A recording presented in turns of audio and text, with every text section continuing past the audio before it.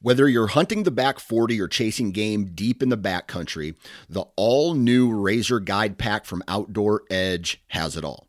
Coming in at only 12 ounces and in a premium wax canvas roll pack for compact storage and travel, the Razor Guide Pack is 7 blades in total, including a 5-inch replaceable blade folding knife, a 3-inch replaceable blade caping knife, and the flip and zip saw for wood or bone.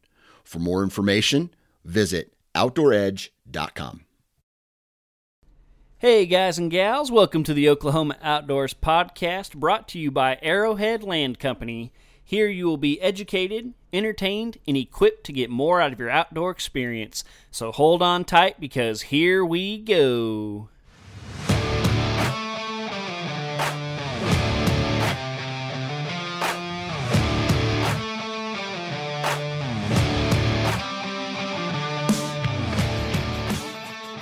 What is up, folks? Welcome to the Oklahoma Outdoors Podcast, and today is a very special day.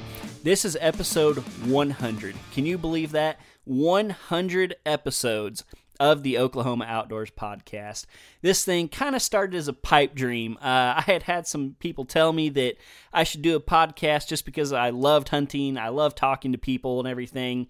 And then it just worked out so well with Dan and the Sportsman's Empire. I had been on the Nine Finger Chronicles show 2 or 3 times, and so Dan and I had, talked a little bit, and I think I actually hit Dan up about it first, about maybe starting a podcast.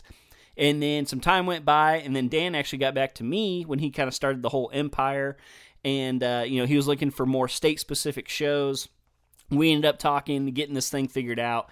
And here we are, 100 episodes later. We've been going, I guess we're coming up on 2 years. That's really crazy. Every single week, I don't think I've missed a week yet. I've had 1 or 2 come out late. Actually, I think last week one came out late, and that was completely my fault. It came out like Monday night instead of Monday morning. But all that to say, have not missed a week, 100 episodes. So incredible. I just never imagined myself still doing this, I guess. I don't know why. I don't see myself quitting. I never really saw myself quitting. It's just hard to imagine like 100 weeks in a row sitting down in front of this computer, talking to people. It's kind of mind-blowing. So if you've been a long-time listener, thank you so much for your support. If you're a new listener, welcome. I don't plan on going anywhere anytime soon, so I hope you're ready to come along for the ride because I have no intention of stopping. So, and I want to give a huge special thanks. Instead of doing like traditional commercials, I just want to talk about all my partners of the show who've supported this show over the last year or so. I did it partnerless for over a year, I think. I was just kind of doing it because I enjoy doing it, and I still do enjoy doing it. But lately, we've had some partners come on, and they've just been so helpful for me getting this content to you. So first off, I want to start with the title sponsor of the show, Arrowhead Land Company. You heard from the founders a few weeks ago, Will and Andrew. They have been a huge part of this, and they're just so, I don't even know what to say. I'm so thankful, and the partnership just works really well together. Before we started that episode a few weeks ago, we were just kind of talking beforehand. And, I've had some other companies reach out and want the title sponsorship, but I just kind of enjoy having, kind of that more local personal feel instead of like some big corporation. And so, I really enjoy them. And then it's apparently been great for them. They've talked about how they've had people from in-state and out of state that's why they chose to come to them, because they heard about them on this podcast. And they mentioned like, Wisconsin, Missouri, California, Ohio. I mean, they talked about like several states, and so it's also just kind of crazy that I don't know. I'm people are listening from that far away, so that was really encouraging for both of us to hear. Really. So huge shout out Arrowhead Land Company. Reach out to them for all your land buying and selling needs here in Oklahoma. And then we also have Deer Lab. Deer Lab, I actually used Deer Lab before I ever, got hooked up with them. I think they ran a special several years ago with Bushnell. Like if you bought a Bushnell trail camera, you got a free subscription. And so I started out years and years ago and have just really, really loved their program. and then kind of got in contact with them.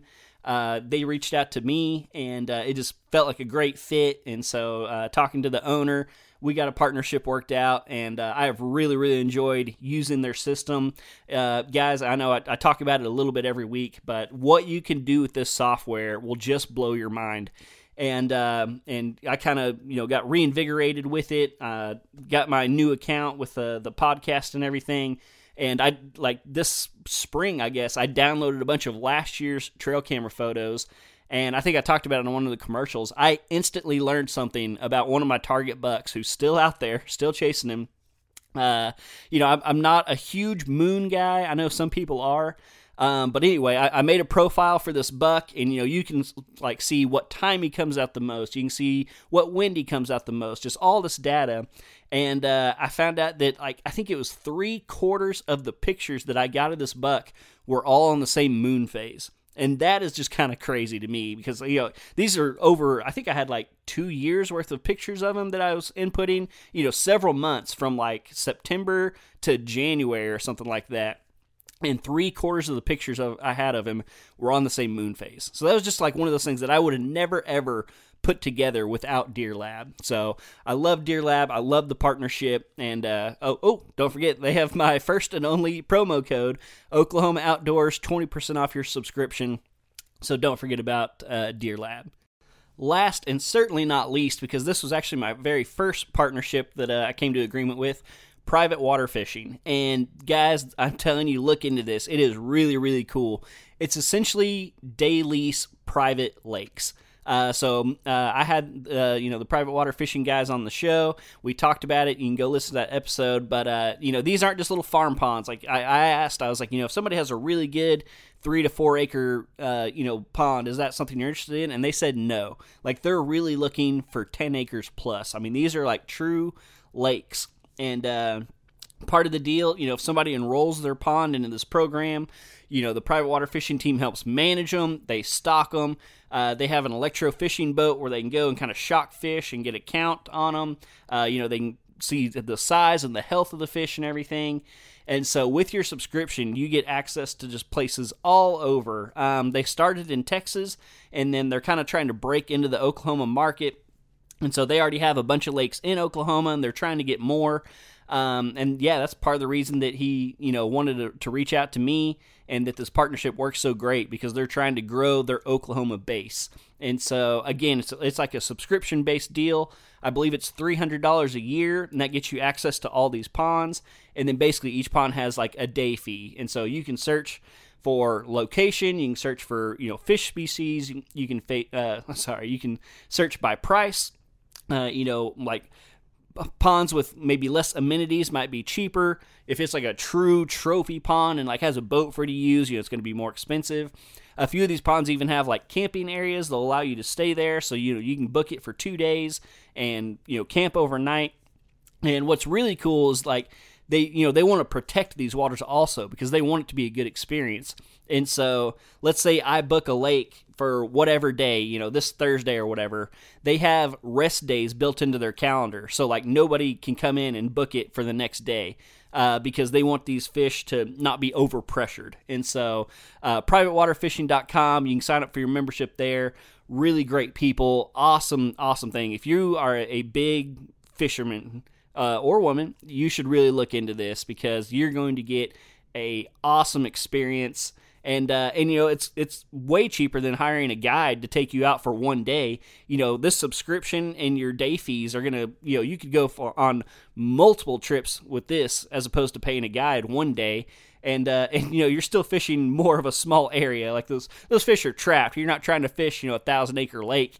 You can get a smaller size pond where those fish can't run from you if you're a bad fisherman like me. So yeah, thank you again to all those partners. I really appreciate it. You have made these 100 episodes possible. So I don't have too much to say in my intro before this episode. We are finally going to talk about the buck that I killed, 3 weeks ago now, I think.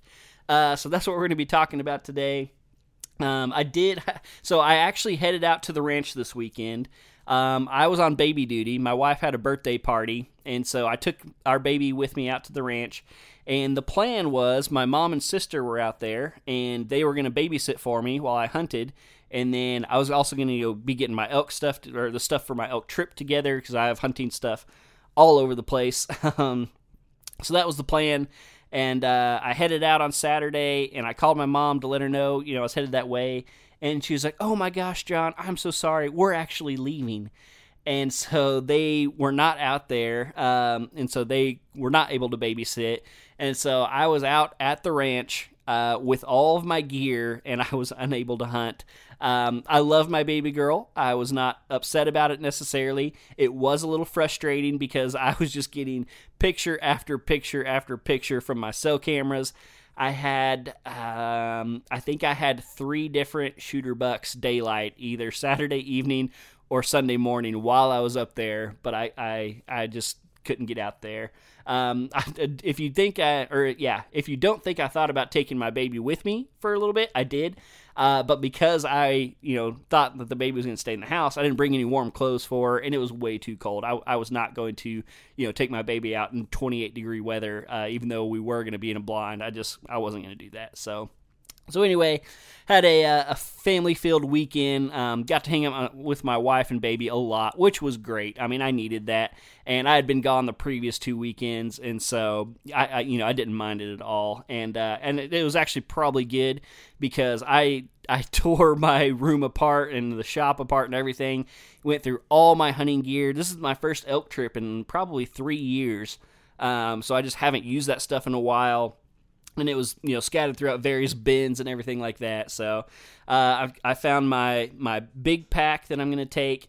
I found my frame pack. I found all my camping gear. I bought a TP tent, a really lightweight TP tent that I'm going to take just in case a random storm comes up, or very worst case we get stuck out there overnight. Hopefully that doesn't happen. But yeah, I found emergency shelter and stuff, camping supplies. All my warm clothes. I made sure I could fit in all my layers, and I'm probably going to look like the kid from A Christmas Story.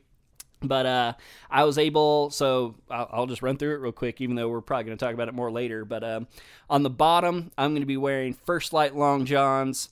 And then I can, if I need to, put a pair of sweatpants on over those underneath my hunting pants. For my hunting pants, I found these pants on Amazon. They're super cheap, but they're insulated, waterproof pants. They're kind of like ski pants, but not quite that thick and puffy and loud. And then if it gets really cold, or for the 4-wheeler, I have a pair of First Light puffy pants that I can put on top of all of that. So that should be covered. And then on top, I have a First Light Long John. And then on top of that, I have a Sitka sweatshirt, kind of a thinner sweatshirt, but super warm for what it is. And then, if again, worst case, I have a Columbia puffy jacket I can put on top of that. I have a Cabela's puffy vest that I can put on top of that. And then I have my super warm Sitka coat. It's the really thick, woolly whitetail coat. I can't think of the name right now. So I can have at least 4 layers on the bottom, 5 layers on top. And if I can't stay warm with all that stuff, then it's just too cold, and I probably shouldn't be outside. I got beanies, I got face covers, I got warm socks. One thing I am a little worried about, I don't really have any thick, warm gloves. I hate wearing gloves. I think I've talked about that on here before. I hate wearing gloves. So I have some thinner gloves, if it is really cold, and then I normally put my hands in my pockets with hand warmers or something. But I might need to order some thicker waterproof gloves, because there is probably going to be snow. In fact, I think it's snowing up there right now, and so I do probably need to be prepared for that. But so anyway, that's water under the bridge now. Been preparing for the elk hunt. I leave this coming Monday, and so actually the day you'll be listening to this episode. So Saturday and Sunday are the opening of rifle season. I do plan on getting a little bit of hunting in and kind of one last gear check. and then I'll be, coming home, hanging with my wife Sunday night, and then taking off Monday morning for Colorado. I will arrive at our hunt camp on Tuesday, and then our actual hunt starts on Wednesday. And it's just a 5-day season, so we'll hunt Wednesday, Thursday, Friday, Saturday, and Sunday, and then I'll be coming home Monday. So that's the plan for the upcoming trip, and I think that's going to do it for this intro. So I already talked about my amazing partners, and so we're just going to basically get straight into the podcast this week. So thank you guys again. 100 episodes. I can't believe it. I love you guys. Thank you very much. And on to the show. We're going to be talking about my 2020 muzzleloader buck, and we're going to get into that right now.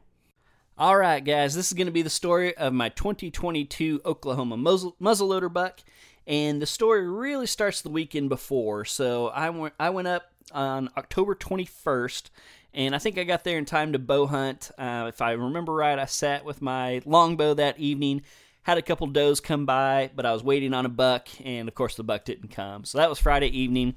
Saturday morning, I woke up, opening day of muzzleloader hunted. I sat real quick for a pretty short hunt. It was really, really hot that weekend. Wasn't expecting much to happen, and of course, not much happened. So hunted for just a little bit, and then really I went up there to get to work and get things ready for the next weekend, which was when I was going to take a vacation day, and my kind of basically mini rutcation for the year. So I poured out a couple corn piles on our place, just a little extra incentive. I checked a bunch of cameras, and then I even went out to the public land, and I hung a tree stand at a spot I had found the week before. I checked my camera that was out there, and then I actually took another camera with me, which kind of ends up playing into the buck, believe it or not, even though I didn't even kill it on the public land. But so anyway, explored the public a little bit, hung two I moved one camera and then hung a second one, and then went out there, went back to our place again, checked cameras and everything like that, kind of got everything ready, shot my muzzleloader just to make sure that it was on, and got ready for the next weekend. So the next week comes along, and I took a vacation day. Let me look at the calendar here real quick. I took a vacation day on the 28th, and so I headed up on the 27th. And if I remember right, I did not get up there in time to hunt Thursday evening, and so I actually recorded a podcast or I didn't record it, but I was on a podcast, the How to Hunt Deer podcast. If y'all haven't been listening to the deer camp episodes, y'all should go check that out.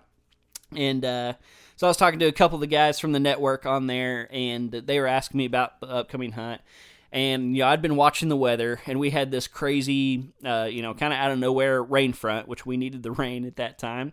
And I told them, I was like, I don't know how it's going to go, but I think as soon as that rain front moves out, it's going to be pretty good. So I kind of knew that going into the weekend. So Friday comes along, I hunt Friday morning, and it was okay. I saw 4 does. They came out a little later. It was like 7:45 before I first saw my first deer.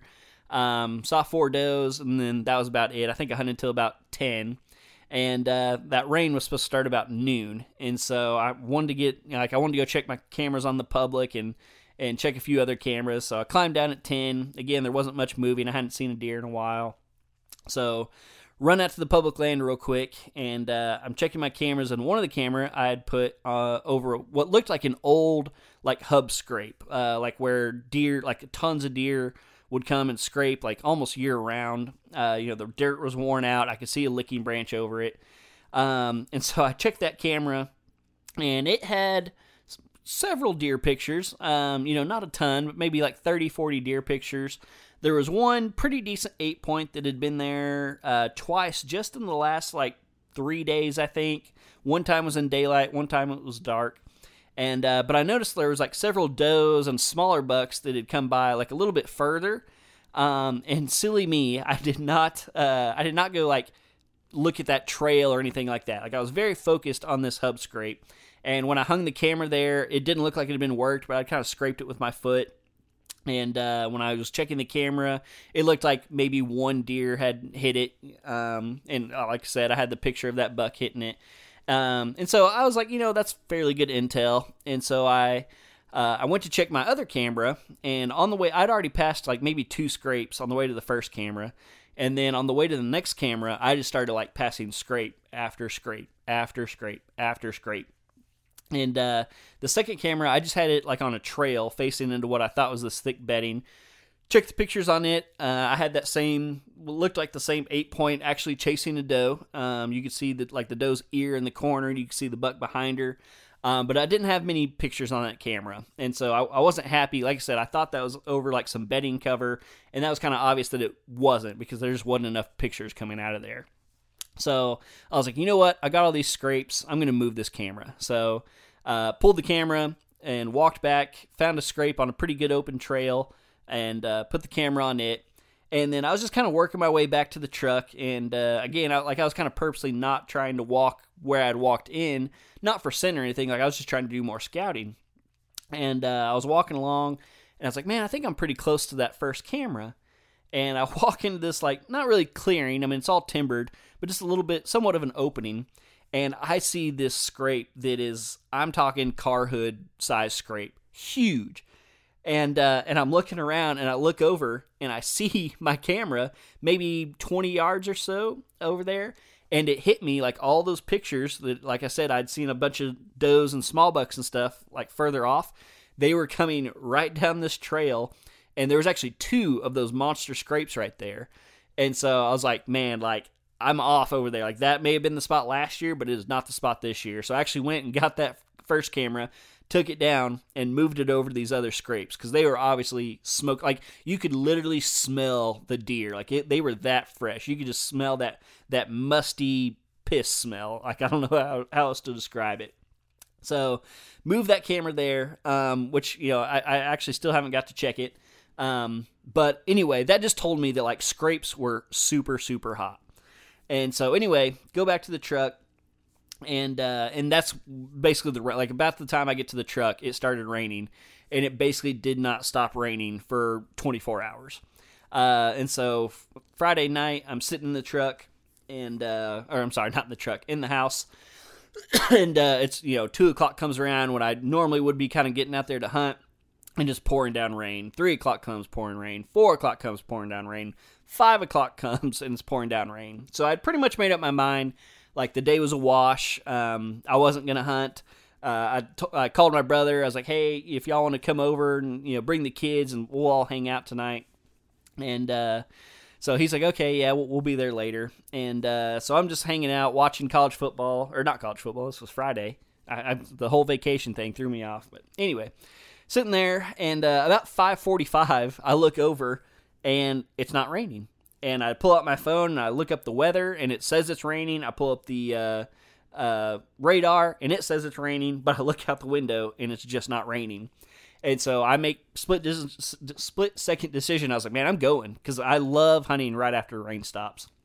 So throw on some clothes, hightail it over there, driving way too fast down gravel roads, jump on the four-wheeler, drive out there, get in a blind, basically just get in the closest blind that I have to the house. And I get there, I'm in the blind like an hour before dark. Like, I only hunted an hour. But the rain stops, and end up seeing 2 kind of younger bucks. One was like a 3-year-old, one was like a 2-year-old. But basically the plan worked. Like, as soon as it quit raining, the deer came out. And it started kind of slightly raining again, and then as it got dark, it started raining heavy again. So that was pretty much it. So I went back, hung out with, actually I just went to my brother's house and hung out with the kids for a while and everything. Went back and, took a shower, went to bed, woke up Saturday morning and checked my phone, and it's still raining, but it's kind of light. And I was like, you know what? I'm going to go. Like, I'm here. It's vacation time. I don't think I'm going to see anything, but I'm going to go. So Saturday morning, go out, and I see 0 deer. I saw a bobcat. Like, as I was parking my four-wheeler, a bobcat ran through my headlights. And then I saw a coyote early in the morning, and then I saw 3 coyotes all together a little later in the morning.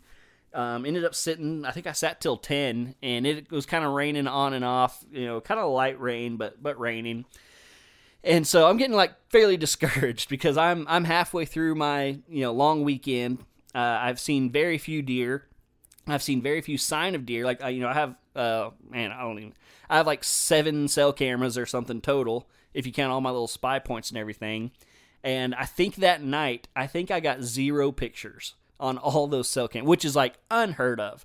Like, I was tempted to go around and check to make sure they were working, because I didn't get a single picture.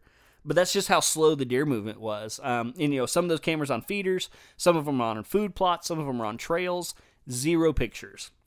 And so again, I sit till about 10, get down, go eat some lunch. But I'm keeping track of the weather, and it looks like this front is supposed to move out around 1 or 2 o'clock. And so again, I'm just telling myself, hey, stay positive. Like, it's gonna happen. Stay positive. And so, but again, like, I'm not seeing any deer. I'm not getting any pictures of deer. And so as I have a feeling that Saturday is going to be really good, Saturday afternoon, but I don't even know where to go because I just have zero intel.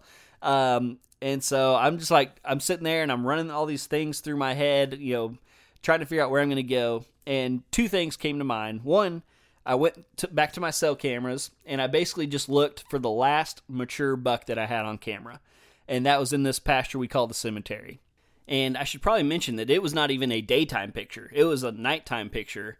But it was of this buck. Y'all have heard me talk about him. I call him my 2% buck. I give myself a 2% chance of killing him every year. He's been a 10 in the past, a big 10 typical. This year he's a 9 point. But anyway, he had been in the cemetery. I want to say it was like 9 o'clock at night, like a few hours after shooting light ended. But I mean, that was the last mature buck that I had on camera. So that was 1 point for the cemetery. And then I forgot to mention, but when I'd been up there the week before, I knew like scrapes were going to be starting big. And so I've talked about this spot before too. This is where I moved it from kind of the west side of this pasture to the southeastern corner to get a better wind. And I was able to do that because I have these Banks blinds. Before, I just had it in this other spot because it was like the only tree in the whole pasture that I could hang a stand in. But now that I had this Banks blind, I could move my setup over there. And anyway, it's probably 70 yards or so from our property line. And the neighbor there, it's real thick and nasty. It used to be nice pasture land, and basically it didn't get taken care of, and it's a grown up. And we have a really good relationship with that neighbor. He doesn't hunt, but he has a daughter who hunts like twice a year. I've talked to him, but he lets me like shed hunt over there and go over there. But he's even actually told me like I could shoot a buck if I saw it over there. He just won't let me actually like make a setup and hunt over there. But anyway, so I feel comfortable like basically with deer on this fence line. I don't feel like I'm stabbing my neighbor in the back or anything like that. So anyway, this is the week before. I'm driving down this fence line, and I was like, man, I just want to add something to this setup. And so this is super thick Bermuda grass pasture. I found an overhanging limb, took my hammer out of my toolbox, and I made a mock scrape in the middle of this Bermuda grass. I mean, I'm talking like I had to use the claw side and like rip it. That Bermuda grass is like a carpet. So I rip out this mock scrape. And I had some commercial scent. It was the first time I had bought any kind of scent lure since like 2014, so roughly 8 years. But I just wanted to give it a try, so I bought a little bottle of just Tinks. And so I made this mock scrape, poured a little Tinks in there. I went down the fence line, 100 yards or so. Found a tree that kind of like the cows had rubbed it out basically to dirt underneath it, so I didn't have to like hammer through the grass anymore. So I just kind of with my foot, made a second quick little scrape, poured a little Tinks in there, and left it. That's it. So I'm trying to figure out where to go. I have this picture of the big 9 point from 3 days before at night, and then I knew that I had made these mock scrapes, and so I was like, you know what? I'm just going to roll the dice and I'm going to go there. I'm not feeling super confident, but I'm going to go there and I feel like it's my best shot. So I leave the house pretty early. I want to say I was in the blind by like 2 or 3 o'clock, something like that, 2:30. So take the four-wheeler out there, park it way far away, make sure it's not going to be like downwind or anything. Walk into the blind, and I think it was 2:30. I got into the blind, set up at 2:30. And so sitting there, and I'm basically just waiting. I was like, man, this front is out. They could start moving at any time. And so I think it was like 2 hours went by. It was about 4:30. And I feel like I've been in this blind forever. And I keep thinking like, oh yeah, like it's prime time any moment. It's prime time any moment. Because I'm not used to getting into the blind that early. And I kept like looking at the clock like, oh man, like I still have like several more hours left. So sitting there, looking around, trying to, pay attention to everything. I look behind me.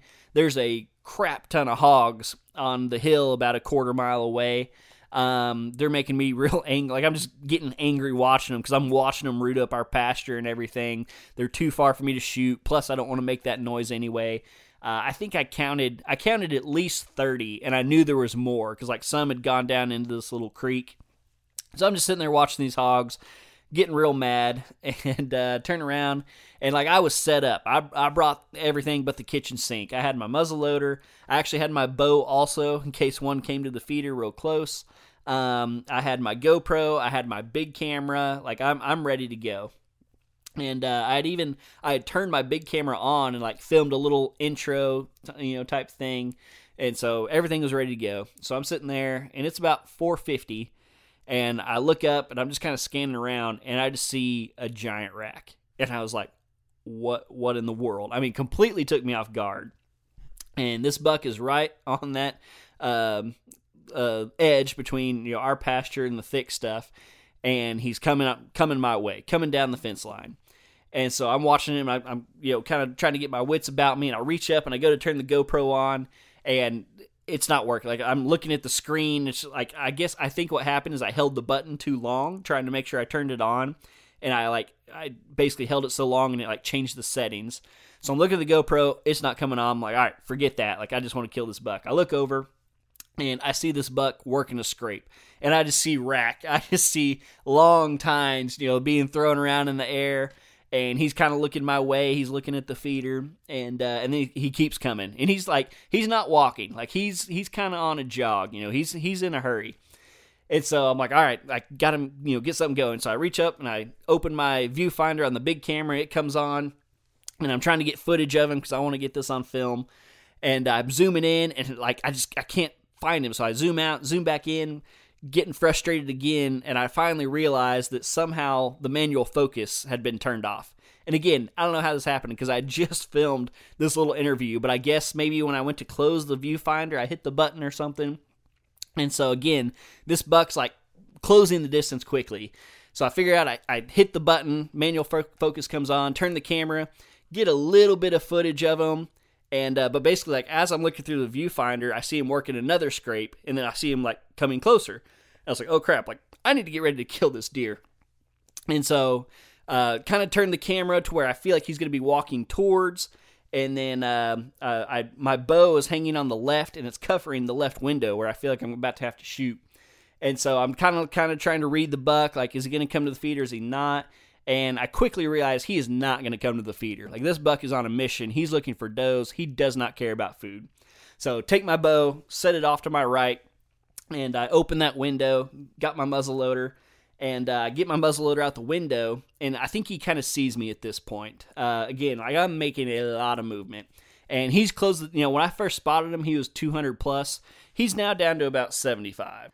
So I glance over at the camera real quick. I realize that he is not in the frame, and I look back at him, and I can just tell that he's getting uneasy. Like, he knows something's up now, and I'm not about to lose this deer. I knew which buck he was at this point. I had like maybe 3 sets of pictures of him. He was not the buck that I was in there after. He was kind of in the back of my mind. Like, I knew he was maybe around, but I did not expect to see him whatsoever. And he is a nice deer. He's just big and cagey and everything. So again, I look at him, I'm reading his body language, and I realize that I have to act right now. There is no time for the camera. So pull the muzzleloader up. I'm resting on the window, the bank's blind, pull the trigger, and I hear, poof, like, I know I slammed them. And so the smoke clears finally. I don't see him. I didn't see him jump or anything, and I see a little white patch in the grass. So he dropped in his tracks. I didn't have to worry about tracking him or anything like that, which is always very, very nice. No drama to the story at this point. I mean, there's plenty of drama leading into it. And I'm looking at both my cameras. Like, I was so ready. I was so set up to make this awesome video and have all this footage, but it just didn't work out. Self-filming is so tough, especially this time of year when the bucks are really, they're on their feet, they're moving quickly, they're looking for does, they're not just out in a field, kind of leisurely walking about. Like, this buck was on the move. So anyway, I shut the cameras off, I put my muzzleloader down, and I'm just taking a deep breath. That's something I've learned over the years. when you have a moment like this, a big, exciting moment, it's so easy. And I used to, I'd get excited. I'd jump down, I'd run around or start calling people or go want to see the buck. But I've kind of learned over the years to just take that moment in. I think I talked about this last year.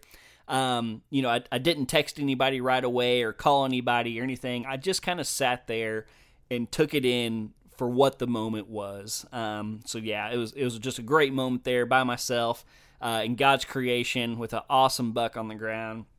And then I got excited and, started text. I obviously text my wife first and text my hunting buddies and said I had a hammer down. And of course they started asking for pictures and everything. So I grabbed my GoPro, left the gun in the blind and everything. I was pretty confident he was down.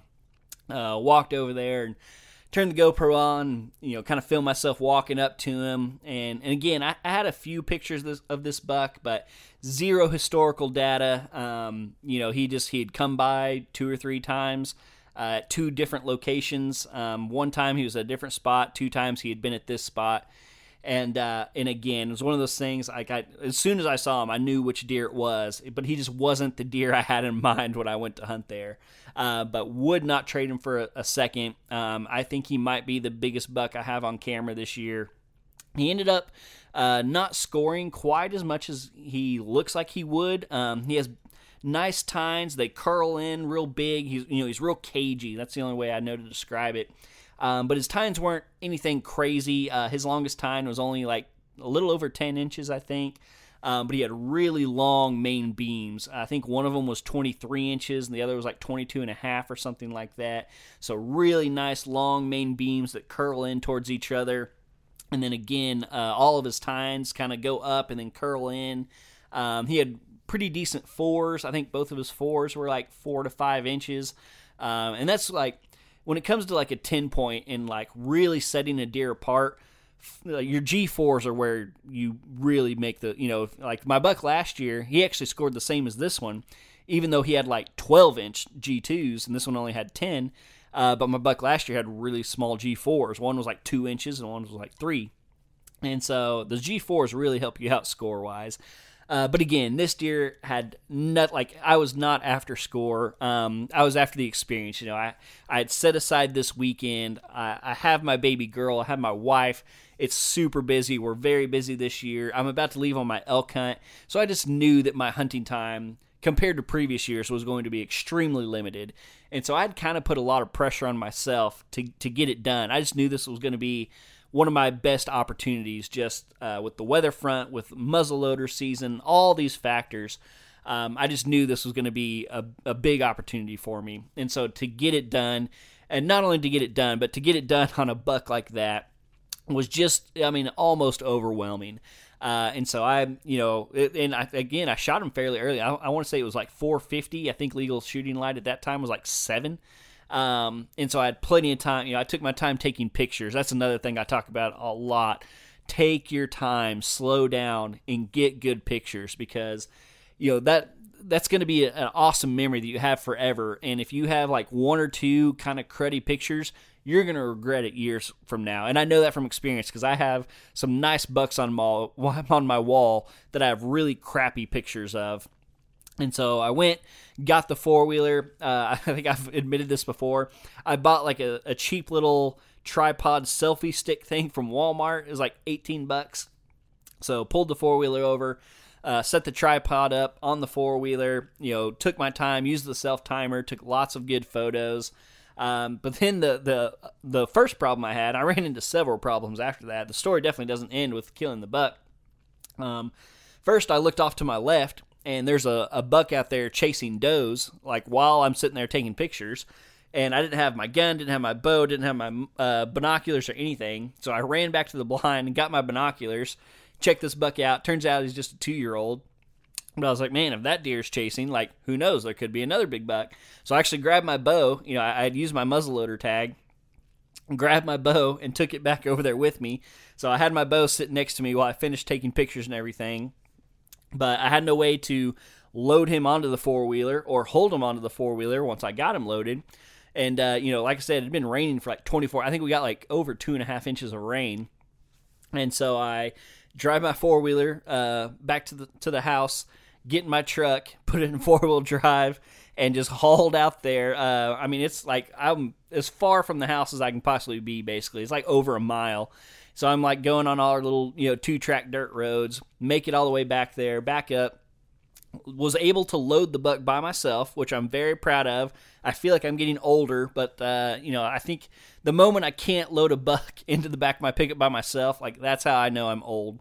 So I was able to load him by myself, and I didn't mention this. Guys, this buck's body was humongous. I don't have an age guess. I meant to ask the taxidermist to get a tooth out for me because I forgot. I always forget. I really wanted to get this buck aged.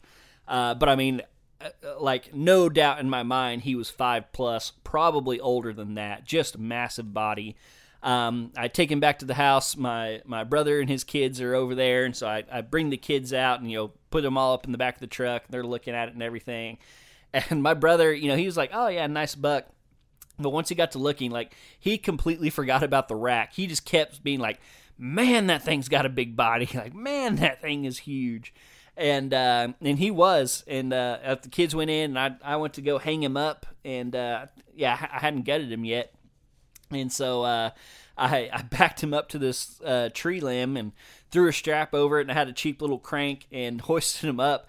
But this buck was so heavy that by the time I got him pulled all the way up, the limb was bending so far that he was basically still touching the ground. So I had to basically back my truck back up, load him back, lower him down, move him over, and then raise him up again because he was so heavy. He was about to break the limb I had him. And this is a good 4-inch limb that I had him on.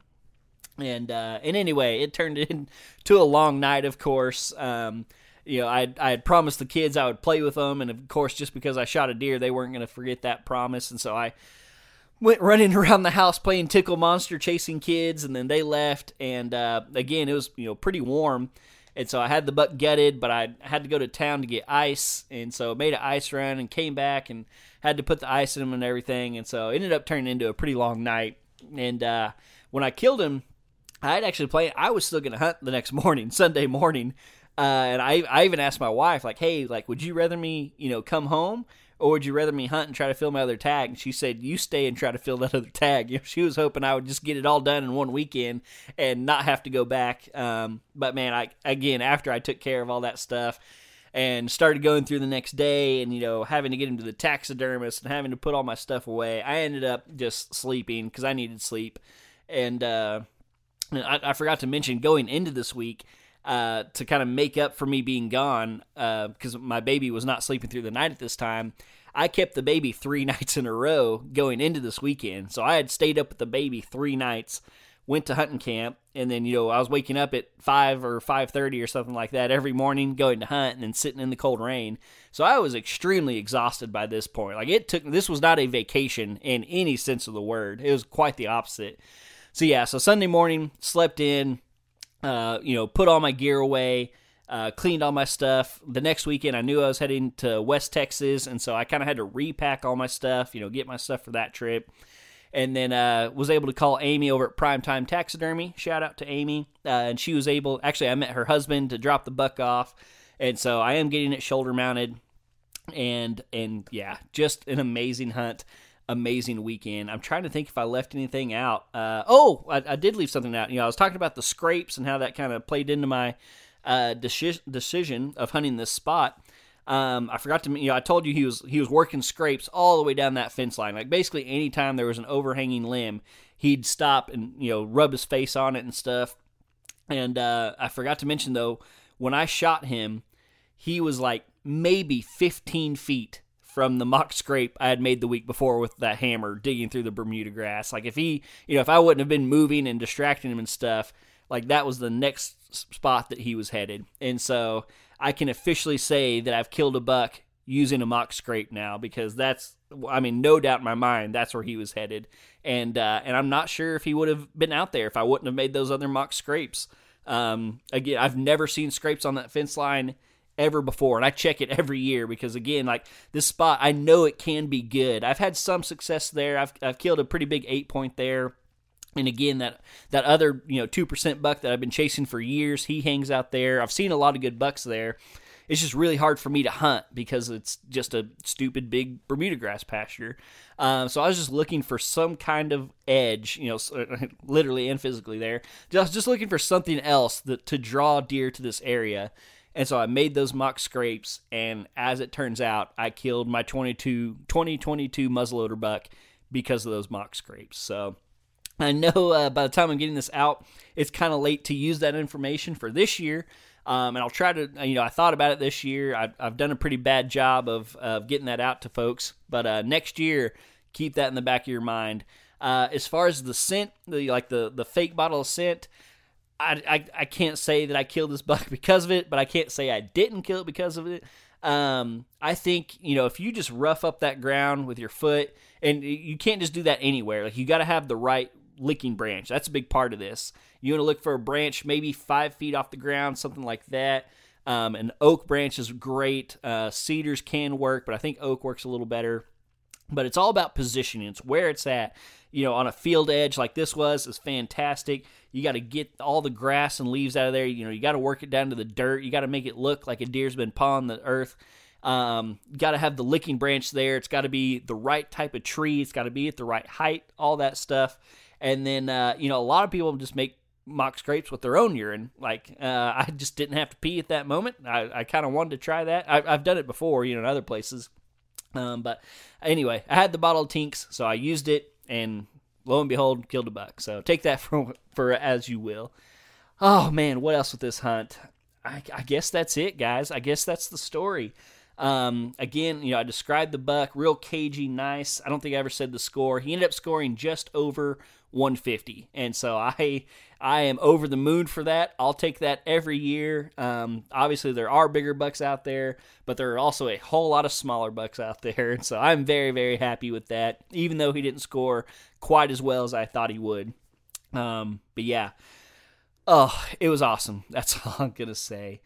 Man, I think that's it for this episode. I'm sitting here, I'm looking at the clock. We got we're about 46 minutes in or so. I already thanked my sponsors. 100 episodes, guys. That's a little bit of part of the reason I saved this story, even though I killed him 2 weeks ago, because I thought, hey, what a way to ring in 100 episodes than with a big buck story. So I want to thank you guys for that. I want to thank all my guests also that have been on here. Hopefully you're listening to this, whether you're just an average Joe or a biologist or a guide or a taxidermist, whatever the case may be. Thank you for coming on the show. I hope to have you back on. If you're listening to this and you're like, hey, I got a cool story like that, shoot me a message. Maybe we'll get you on.